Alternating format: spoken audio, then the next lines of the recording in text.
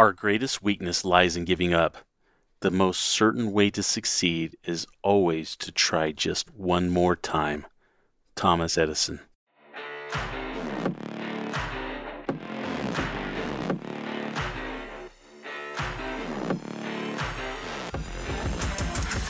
What is the language of leadership? It is the skills, traits, lessons learned, communications, and inspirations of leaders. The Language of Leadership podcast will help you develop the successful tools renowned leaders have discovered and have used effectively, sharing with you how to be the leader you desire to be and the leader your team will desire to follow. Now, here's your host, Chuck Marting. On this week's episode of The Language of Leadership, our guest is Larry Milligan. Larry worked in radio and television for 17 years before returning to college to complete his degree. He graduated from Colorado Christian University with a BA in elementary education and then received his master's in administration and education from the University of Phoenix. Larry coached baseball from 1992 until 2021 and was a part of a 14-state championship and was an administrator for 6 more. Married to Laurel Milligan for 30 years, he has 3 boys: Lane, an all-Colorado catcher from Cherry Creek High School, and first-team All-American at Oklahoma City University, a 17th round draft pick by the Red Sox in 2018. Tyler, an all-state pitcher from Rye High School and a second-team Sooner Conference pitcher. Cody, an all-state catcher from Benninger, Oklahoma, first-team All-American at Cowley, Kansas, JC, and then a 9th round draft pick by the Atlanta Braves, currently in Double-A with this organization. And he also has a daughter, Kaylee, who was an all-state outfielder from Benninger, Oklahoma, and is now in her final year of nursing school. Larry's been an administrator for the past 17 years and just recently retired to spend more time traveling and spending time with his wife and family. Now, our interview with Larry Milligan. Hello and welcome to this week's episode of The Language of Leadership. I am your host, Chuck Marting, and this week we have a very special guest, Larry Milligan. Larry and I have been friends for, I was thinking about this the other day, Larry. We've been friends for over 20 years, dude. Yeah, I thought about that. Somebody asked me, we were talking about this. They asked me when I met you, and I started to say Thornton Middle School, but you and I met before then. We were at York Middle School together. And so I was like, well, it's been a long time. He was working at the very, very, very first teaching job I ever had in education. So that's been a while. Yeah. So it's been great. Larry has a very unique perspective on leadership, and I've been wanting to get him on for a while. And that is because he was not only and still a coach, but he's also been an administrator, school administrator, and been able to have that perspective. And I can tell you right now, having worked with him in the schools when I was in law enforcement, dealing with middle school kids is a challenge in and of itself. And so there's a lot of different perspectives. And so I feel that today's episode of The Language of Leadership is going to be great, having those perspectives and being able to key in on the things that have helped Larry be successful in both those endeavors. So I'm going to let Larry give a little bit of introduction and his background and stuff. But Larry, great to have you on the show, man. Thanks, Chuck. Thanks for letting me be on. It's an honor to be a part of this. And the world needs more leaders. And I'm not going to say like myself, because that's not in any way, shape, or form what I mean. But, leaders are out there, and we need them to be leading in the right direction. And, it's one of those things. I grew up in southern Oklahoma on a farm, a little ranch thing. And so I've had I grew up in Oklahoma my entire life, moved to Colorado right before I met you. Actually, I lived in Colorado about 5 years before I met you. So I moved in the mid 90s and got married and have 4 children out there. And it's been I've got a job now. I came back to Oklahoma in 2014 as an administrator. I got an administration job here, and it's brought me back home, and I got to keep doing a lot of the same thing. Coach baseball. I've been a baseball coach for the last 25 years. I've stopped doing that once my kids all got out of school, but 25 years of coaching, a lot of success, and a lot of state championships for all of my kids. I have 4 children. I own a and I say I do this. That's really unfair to say that, but I have a distinction that I have 4 children that have all four won state championships, and all four have made all state in their respective sports, and in baseball and softball, and at 4 different schools. So it's been one of those situations where usually you get a kid like, for example, my oldest one graduated from Cherry Creek High School there in Colorado. So the tradition, everybody thinks they all went to Cherry Creek, and they didn't. They went to different schools and won their state championships, and they're all individually different. And it's been baseball's been a blessing to me. It's been a blessing to my family. It's been uh, a thing that has been one of the best things that been a part of my life. Mark Johnson, who is the baseball coach at Cherry Creek High School, one of the greatest leaders, and I learned a lot of things from him, and a lot of the things that I instill on a baseball field, a lot of things that really molded me as the leader I was on the baseball field came through him. He is a phenomenal man, selfless man. He could care less if anybody in the world knew who he is. It means a lot more to him that people know who Cherry Creek is and who those kids are than ever means that knows who he is. And that, to me, that's what it is. Being a leader, um, you have to have that trust in the people around you. Yeah. If somebody around you, when I was working not as a coach or as an administrator, but in my other jobs that I've worked at UPS and Frontier Airlines and different things like that, if you're not willing to work beside them, I used to tell my crew, they always say, I'm working for you today. And I'm like, no, you're not. You're working with me today. And it's, and that's what it is. Um, a great high school principal doesn't sit behind his desk. He's walking the hallways. He's talking to kids. He's talking to teachers. A great teacher doesn't sit behind her desk or his desk. They're standing up, walking around the classroom, talking to their kids.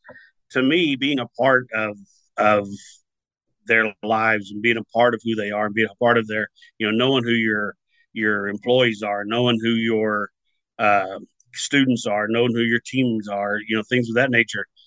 That to me, if you don't have that, it's tough to be a leader. It's really tough. Larry, there's something that popped into my mind as you're talking, and I think this is an excellent question for you. And I um, when I think about this, and that is, how can a leader know their purpose? Because it's very evident when having worked with you and knowing you, you knew exactly what your purpose was. And I know when you have purpose, it motivates you and it keeps you going, and it's what drives you. So Yeah. how do you figure out what that purpose is?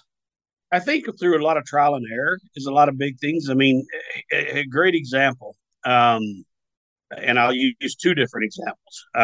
The school that I'm at currently is very, very successful in state. But as a matter of fact, they're playing for their 7th state basketball championship in the last 9 years Wow. today. And so Wow. they're very successful. Their coach has those expectations. I'm going to go back, and I know this is going to be something dear to your heart. You remember the movie Miracle, where Herb Brooks says they're like, hey, you're wanting to beat the Russians. I think it's kind of a lofty goal. Because yeah, that's why I want to do it. I mean, don't set go. People always say, oh, don't set your goals too high, you'll never attain them. If you don't set them high, you have no shot at being there. So try to do the way, push yourself to be better than you ever thought you could possibly be, and you might get there. I tell people all the time, you're never going to hit a pitch you don't swing at. I mean, I don't ever yell at a kid. Not once have I ever yelled at a kid. This since I mean, I may yell at myself or turn around and say something like, "Don't swing at that." But I don't say to them, "What are you doing? Why are you not?" Why? If I had a kid when we had a ball game one time, and I never will forget it. I was coaching at Random High School there in Denver, and 3-2 count, bases loaded, tie ball game, a walk. Walks it off. We win the ball game because it was load bases. It was bases were loaded, and he swings and misses. Ball four. I mean, ball's up over his head. And he comes over and he's like shaking his head. He's like, "Sorry, coach." I said, "Well, man, just think how far it had gone if you'd hit it."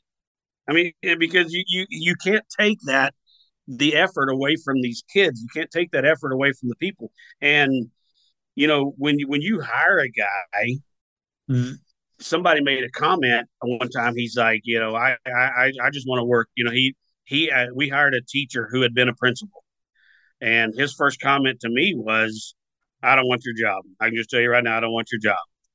And I told him, I said, you should want my job. I said, I want you to work like you want my job. I want you to push yourself to take my job, because if you do, that makes me work harder to keep it. And I said that it's one of those situations where you look at the big picture, and so many people nowadays in our world look at the small picture. They don't look at the big picture. They look at a Exactly. situation that happens in Oklahoma City or Denver or whatever, and they don't take in consideration the effect it's having on the world. And it's we've got to make a lot of changes in our world, because some of our leadership is, I don't know if they're in that capacity. I mean, we're not going the right direction in our world, and that's not in Oklahoma. That's not in Denver. It's in everywhere. It's not, it's not California. It's not it's not a Democrat or Republican thing. It's a world thing, and we gotta figure that out. So Yeah, we do, and that's it's an incredible thing to see, and I've seen through leadership people that have just been put into a position because it was assumed because they were such a good team member that they're going to be an excellent leader. And we plug them in there, but then we set them up for failure because we don't absolutely, teach them how to be a leader. So how does a leader inspire action? I've witnessed you do this with kids that you were coaching. I've seen you do it as an administrator, and you're very good at this. And I think there's um, things that you were dialing in on. So, as a leader, how would you inspire action for a team? What did you do to get people to do the things that you needed them to do and have I it be think their I, idea? I think one of the biggest things was I gave them that rope. I gave them that ownership to, hey, let's when you are a part of a team and you're going to lead this group, everybody has to do their part. And so making them understand that you're as important or more important than I am. I tell kids all the time when I coach, I can show you, I can give you all the pieces of the puzzle, but if you don't put it together, we're not gonna win. It's not gonna be successful. If we don't do, baseball's a tough job because it's nine different guys doing nine jobs. And if one guy don't do his job, we don't win. And I tell Mhm. people, no one person has ever won a team state title. Never. I mean, in the history of the world of athletics, no one person has won a team state title because it takes everybody. And I think one of the biggest things that you do is nowadays people say, here's your job, go do this, without going with them and saying, let me do your job and show you what we're going to be doing on this, and this is what I expect from you. Um, I talked to a guy the other day. We were talking about training some people to do a job. He's like, nobody knows what they're doing. I said, have they been taught to do what they're supposed to be doing? And well, they know how to do that. I said, but if they don't, the biggest thing is you may be able to do the job, but not the way your company or your boss or your coach wants you to do it. So there's a difference in doing the job and knowing how to do the job. Because if I have you do something, Chuck, and I know you've been a police officer, if I went to work for you tomorrow doing the stuff that you do, I have no idea what I'm doing, but I probably could wing my way through it, and then you'd say, hang on, you're not doing it right. Well, if the job is done, it was right. No, it doesn't mean it's right just because I got to complete it. So trying to make sure, and I think one of the biggest things, I go back to it, and I do this a lot, and I'll tie it into something else. Know who you have that you're working with. You become a better leader by knowing them. And I'll give you a great example. We'll go back to the movie because it's one of my favorites. Anytime I get depressed and frustrated, I watch the movie Miracle. You guys will figure that out before we're done here. And in the one situation where Rob McClanahan gets hurt and he's sitting down there and the doc said, I can't play. He goes, oh, yeah, you're bruised. It's a long way from your heart. And he calls him a name and makes him mad. And the kid, I want you to be a hockey player. I am a hockey player. They get into a yell and he walks up and goes, that'll get them going. It's kind of a move. It was part that people kind of laugh about. But had he not known Rob McClanahan, and had he not known how he would react to what he did for the positive of the team, he wouldn't have done that. You didn't see him yelling at Jim Craig that way or one of the other guys. Um, Everything you do is for a purpose. If you watch that show and At one time, Craig Patrick, his assistant, questioned him. He's like, I don't think you push him this hard. And he says, you know why I made him take that test? So I knew I could push him this hard. He knew who they were before they started. I don't need the best players. I need the right ones. You don't need the best team all the time. You need the right people. Mm, yeah. You know, some guy who is a multi-billion-dollar winner in this company, and you hire him because he's going to make our company better. It may not fit. It doesn't. That's not a guarantee. You have to have the right people for what you're doing. Yeah, and as a teacher, you're molding everybody to be that right person. You're going into them and telling them, listen, I think the biggest thing that teachers lack nowadays, and it's not every teacher. So please understand, I'm not blanketing the whole educational system. I'm not, or coaches or anything else. One thing Mark Johnson taught me, and it's a phrase that I used every year I ever coached baseball. I know where I'm going to be next year. Let's see where we can get you. And kids already knew right then, this guy's doing it for me. He's trying to figure out how he can get me to college or to pro or to wherever. And I know where I'm going to be.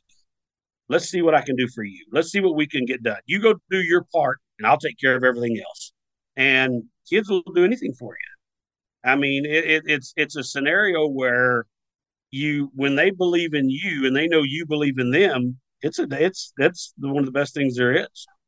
And when you made the comment about our life together at Thornton Middle School, we took some kids that were, pretty ornery, and I still get messages from some of them today.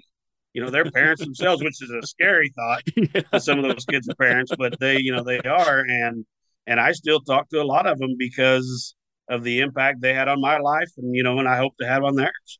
Larry, you had one thing that I really want to get your perspective on that you taught me, and I don't even know if you know this or not, but it's the number one principle that I've lived by towards the end of my career when I realized what it was as an entrepreneur, as a coach myself with coaching leaders and business people and teaching leaders like I'm doing now with you.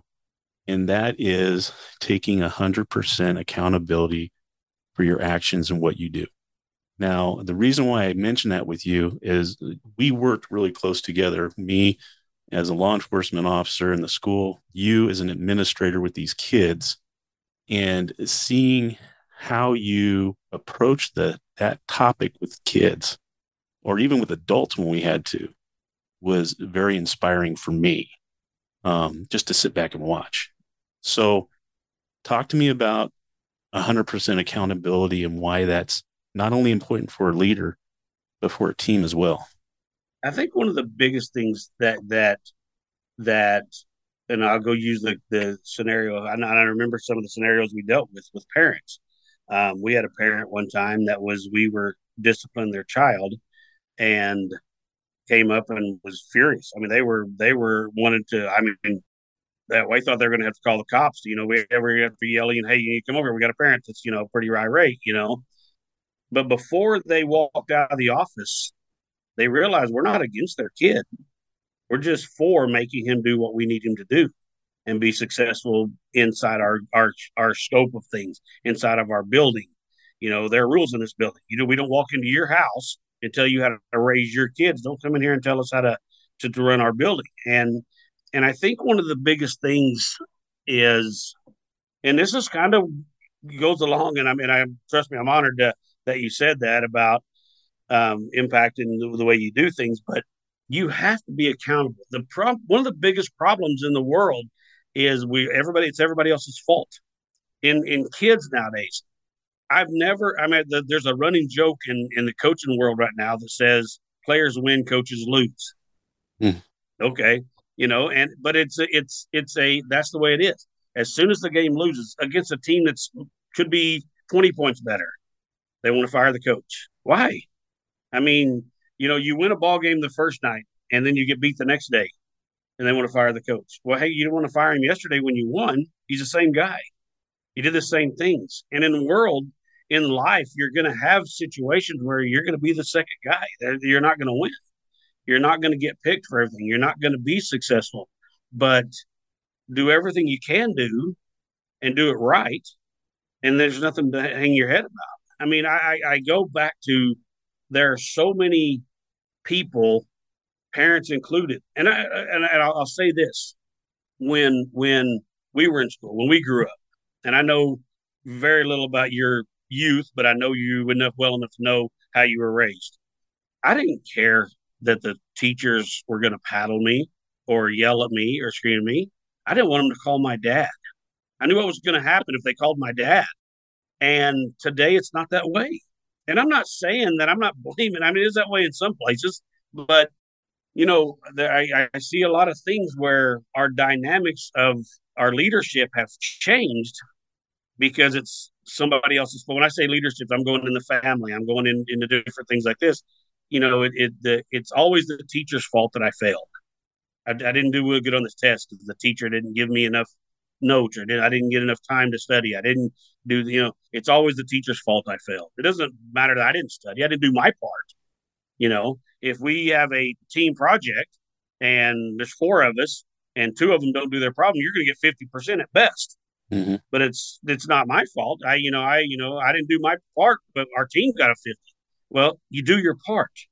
And I think the biggest thing in everything is, and you do a very good job at this, and it goes into your law enforcement background too. Trust who you're working with and give them everything and expect everything back from them. And I would tell you this: I wouldn't expect you to give me 100% of your focus and your job and your hard work if I wasn't willing to give it back to you. And that's the big. We want someone to do the job rather than help them do the job. And I really believe that there's so many things right now that people know. This is one of my things. People know how to be a leader. People know how to do things right. I think people are scared to step out on that limb sometimes. And I have a huge sense of humor. So I've been wrong my whole life. I don't care. I'm short. I'm fat now. I mean, I don't care. You can, kids will laugh at me and I'll tell them all the time, I can't do it. Just because you can doesn't mean I can run that fast or I can do this or that.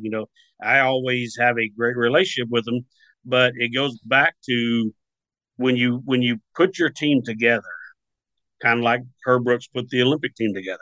He knew who they were. He knew who Jim Craig was before he put him in that net. When Craig Patrick makes the comment, well, his game seems kind of off, because you ever seen when his game was on? He knew what he was. Yeah. But it wasn't there. And he wasn't getting it from him, but he gave him that confidence. He gave him you're that guy. You're the guy in the net. You're the one, and once again, I'm going to relate to this movie, but Jim Craig didn't want to take the test because they thought it was stupid. Mm-hmm. And Herb said, are you mad at me because I wouldn't take the test? He goes, no, I want to see that guy that wouldn't take the test. So he knew who he had. He just had to get him to believe who he was. Mm. And I think that's one of the things. You have kids. We had kids at that school, and you and I've talked about this a lot at the time. We've talked about it even in the past few years. We had kids that had no shot. They walked in that building as fifth, sixth, seventh graders, and they had no shot in life. But we gave them help to get those choices. Todd Riley was phenomenal at getting kids to understand there's other doors. You don't have to walk through that door all the time. Go through this one and see what happens in this world. Go through, we have a girl that went to school there, and I don't know what her last name is now. Her name was Suhei. And I still talk to her family every once in a while. She has two kids now. Wow. She was like on an island in the eighth grade. She had no idea how to get off. And all we gave her was the tools that could become a good parent, become a good person. And it wasn't to be a Rhodes Scholar. It wasn't to be the greatest athlete in the world. It was to be a good person. We gave her the caring that teachers gave kids, or should give kids, to say, hey, you got a problem, call me. I mean, she came and talked to me about situations she's dealing with her family, with her mom, and I learned a lot about her simply because of getting to know people and getting to know her. She was failing my class, and I brought her in, didn't realize that she was basically raising her two sisters because her mom had a night job and she was putting them to bed, getting them up in the morning, getting them off to school. Mom worked all night long, slept during the day. She's an eighth grader. I got to do that to my kids now, and I'm 56. I mean, this girl's in the eighth grade and raising two kids, and they're her brother and sister. But you have to know people and understand. When we figured that out about her, everything changed, didn't it? We went from trying to make her be passing the class to say, "Hey, turn it in. Let's give some effort. And we're going to help you through everything, and you don't have to be." And here's I joke with this all the time. C's get degrees. If you have a C in class and you're a C student, don't come argue with the teacher because you got a C, because that's who you are. Know who you are and be who you are. And there are people out there that when you start believing and you get kids to believe in themselves, you never know what they can accomplish. I mean, you have no idea what you can accomplish when you get people to believe in themselves. Well, it's amazing that you say that, because there's been many times when I have spoken to leaders, and I'm sure you've probably heard this too. And I know this is something that we emphasized with a lot of administrators, a lot of teachers and things like that, is the impact that you have on an adult, a kid in most cases where we were at, that the one thing that you say to them can change their life for the good or the worst.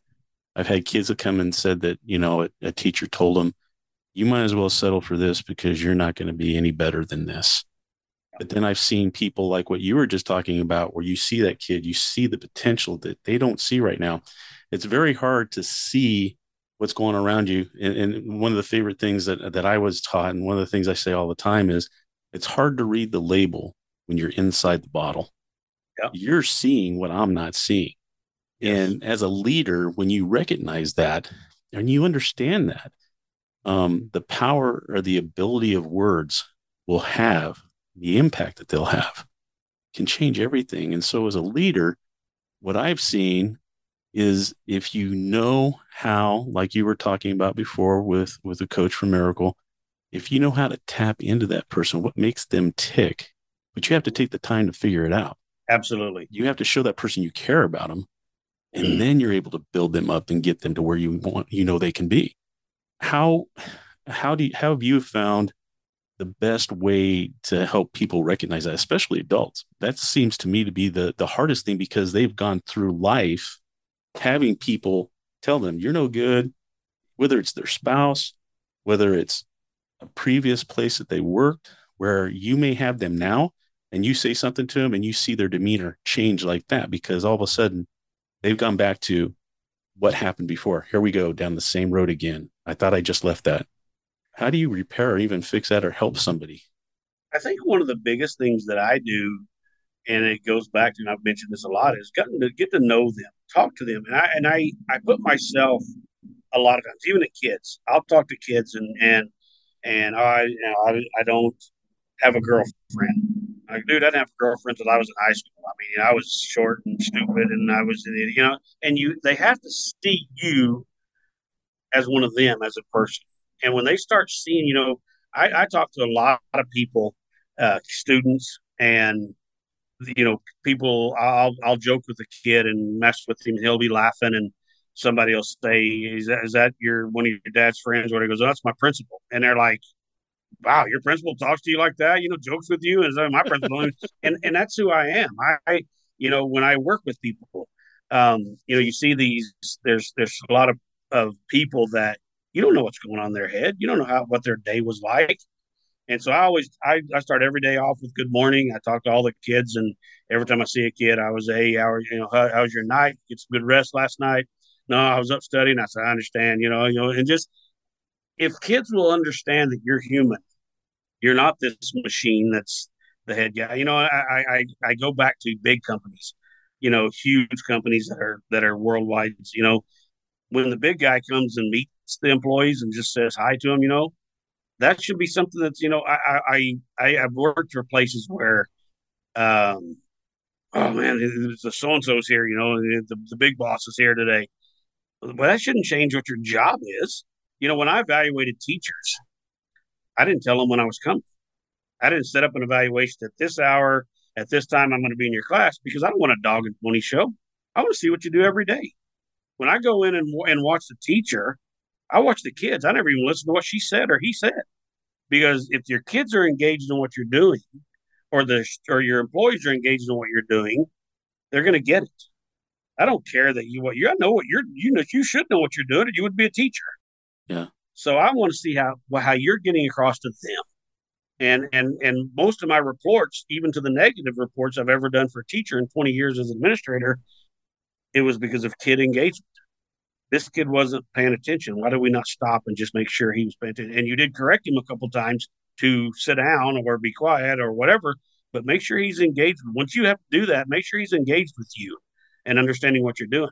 I'm also a firm believer, and you and I were together about the time this all started to happen when the Colorado CSAT test came out, where the big test. Well, they were grading kids on their writing. They were scoring you against me. Well, if you and I were walked in there and the writing thing was about give me the tactical strategies of breaking down a door to for a police academy, you're going to be better than I am. I mean, you've done this before, so it's unfair for them to I'm not a big one of those generalized tests or standardized test guys, because tell me what you know. I want to know you. I don't want everybody to take the same test and now we see, okay, this guy's not very smart. No, he just doesn't know that. But everybody has something. Yeah. Everybody has something. You know, I was decent in math. I'm a subtract multiplying divide guy, but I'm terrible in English. I mean, I don't. I'm not good at all. But it's one of those deals and you have to find what they have and blossom it, pour water over that thing, make it huge. It's one of those things, and it's something that's got to get us back to where we need to be as a world, is leaders utilizing what somebody does well, Yeah. and not here like you hit the nail on the head a while ago. What we used to do, we saw a kid, and rather than saying you're never going to make it in math, we told him, man, look how good you could be in science. They forgot about how bad their math scores were. Now they're thinking about how good they could do in science. And it's one of those deals that I truly believe with everything I've got that everybody, God put everybody here for a purpose. Everybody has something that they can give to everybody else and make everybody else better.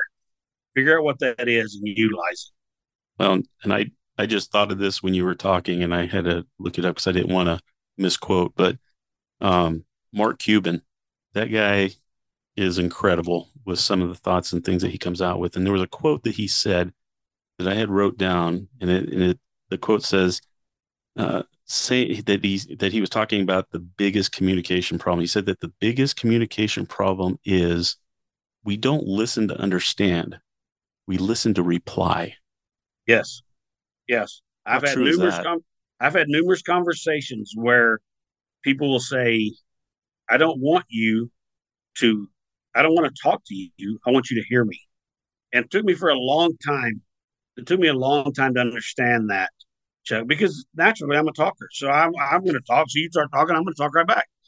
But my daughter, actually, who's the youngest of my four kids, actually taught me a lot of times. She's like, Dad, there are times I don't care what your answer is, because Dad wants to fix things. Dad wants to fix things for his baby girl, no matter what it is. She'll come in frustrated from a test or whatever, and she's upset.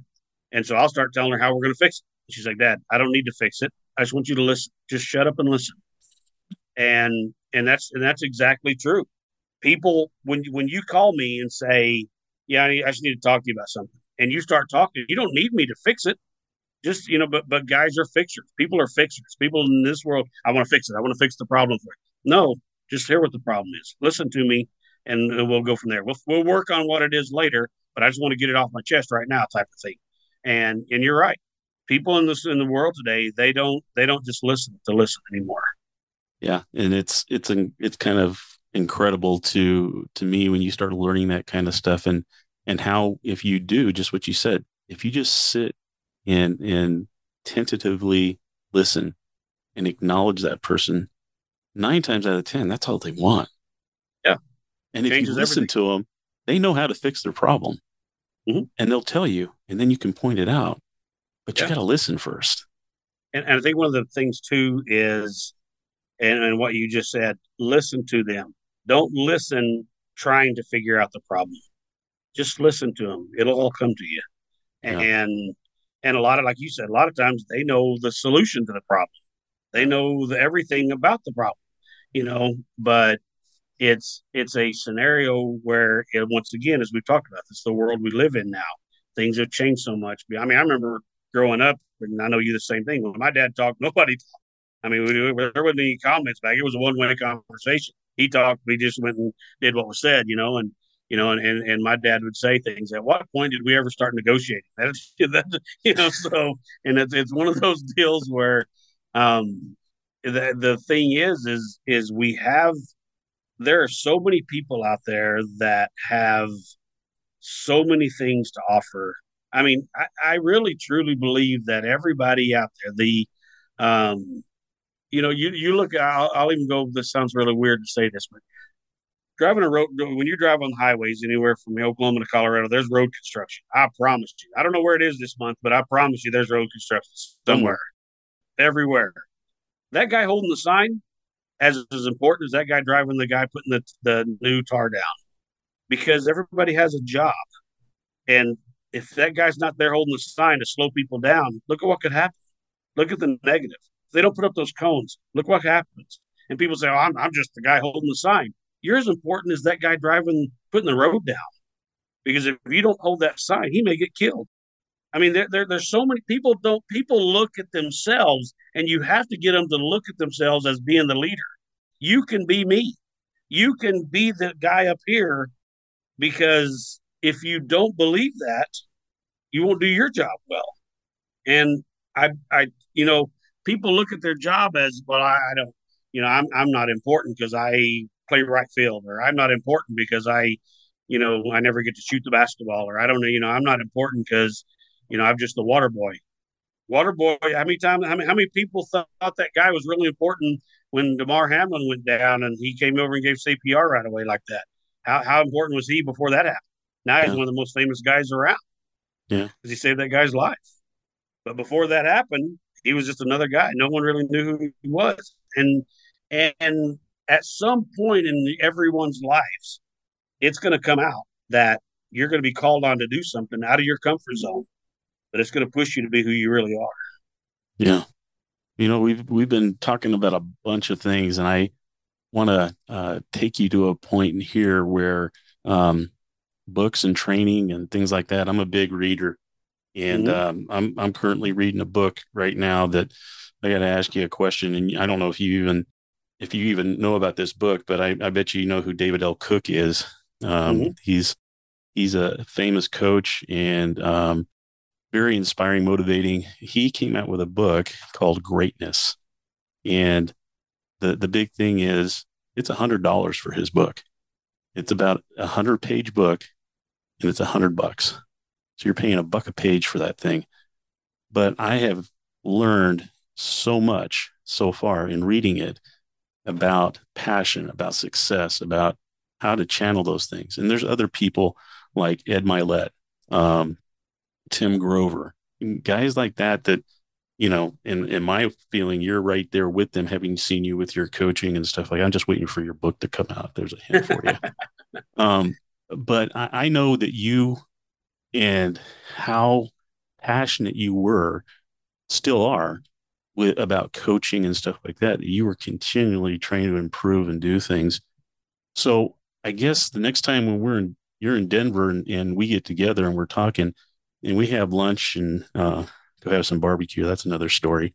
There you But go. um, what would be the one book that you would look at me and say, Chuck, you've got to read this. This will help you with every aspect of what you're doing. It'll change the way you do things. What would that book be? A lot of the books that I read are motivational type books, and I'm gonna go back to the book right now called America's Coach that Herb Brooks wrote. It's about Hmm. motivation. I'm a huge Herb Brooks fan. I think when Herb passed away, it killed a lot of things, and it's not because of success as the gold medal. It's the way he did things. To me, Herb Brooks would have been Herb Brooks if they'd have never won the 80 gold medal. I mean, that's to me. He changed those guys' lives forever, and Um, One of the other, I'm a huge baseball guy, as we talked about. Derek Jeter wrote a book called The Life I Imagine. It's a book about Derek Jeter's life I imagine. Derek Jeter, at 5 years old, told his mom and dad, "I'm going to be the Yankee shortstop. When I grow up, I'm going to be the Yankee shortstop with 5 World Series rings."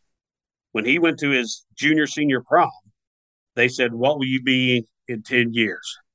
And he says, "I'll be the Yankee shortstop with 5 World Series rings." And in 10 years, he was the Yankee shortstop with 4 World Series rings at the time. Wow. He has 5 now, but he had 4 then. And it's a setting a goal, because I guarantee, how many people, when you say I'm going to be the Yankee shortstop at 5 years old, how many times the mom and dad go, "Yeah, really, whatever." He was a Yankee fan because his grandmother was a Yankee fan. His mom and dad were not even really baseball fans. A lot of people don't know this. Derek Jeter did not sign. He got drafted out of high school to play pro baseball, but he had signed to play basketball at the University of Michigan, and so he was a big time basketball player. Um, I'm real big on goal setting and setting them where they're up. I set your goals here. Don't be content to be where you are, and never. Um, Using what you just said a while ago, my son has a saying, and he's a big reader. He reads a lot of these Tony Robbins and a lot of the money books and how to motivate yourselves. And every time we'll say something, no matter what it is, they could say, "Hey, we're going to buy a car and it's $5,000, or we're going to buy a new whatever." And he always says, "You get what you pay for." You paid $100 for that book, and I promise you, it's worth every penny. Mm-hmm. I could give you a book for $15, and it might not be worth $15, but he knows what he's talking about. Paying a dollar, I mean, in my opinion, paying $1 a page for a book from him probably is cheap. You probably got off cheap on that, because the things it's going to teach you and the things, the places it's going to take you personally are worth way more than $100. Yeah. And I think a lot of times when you go into any job, I know when I'm looking at a coach, a teacher, anybody that I'm looking at, the confidence level they have when they come in stands out for me. Stands out big time. Um, there's a difference, very fine line between confidence and arrogance. Yeah. And being an administrator, you have to know what they are. But the confidence level of knowing I can do the job, knowing I can get those kids where they need to be, always stood out for me. You also can tell right away when you have a conversation with them, are they able to have those human relationships that are very, very vital? And do they have that demeanor about themselves? And it's a sixth sense to figure out if they have that or not. If you have the feeling on it, and I'm not gonna lie. There's been times I've been wrong. I mean, I've hired people that I thought would be unbelievable, and they really didn't turn out who I thought they would be. But Mm-hmm. I've also hired people that I didn't think would be great, but we needed them at that time, and they turned out to be a rock star. So I was, you mess up, you take a shot here and there, and the ones that you are not 100% positive with, you just give them all that support. You give a lot, you stay behind them, you keep pushing them, and they will get there. They get to be at Yeah. that point. Well, Larry, I want to thank you for being on the show and for the insights that you've given us today. I think you've given us a lot to think about, a lot of truth, and that's the big thing is being straight up and honest with people and knowing what it's going to take to succeed. And before we go, I want to just acknowledge you and thank you for what you do and what you've done and what you have taught me. There was a lot of times, even though I was an officer and you were an administrator, that I thought I knew what I was going to do.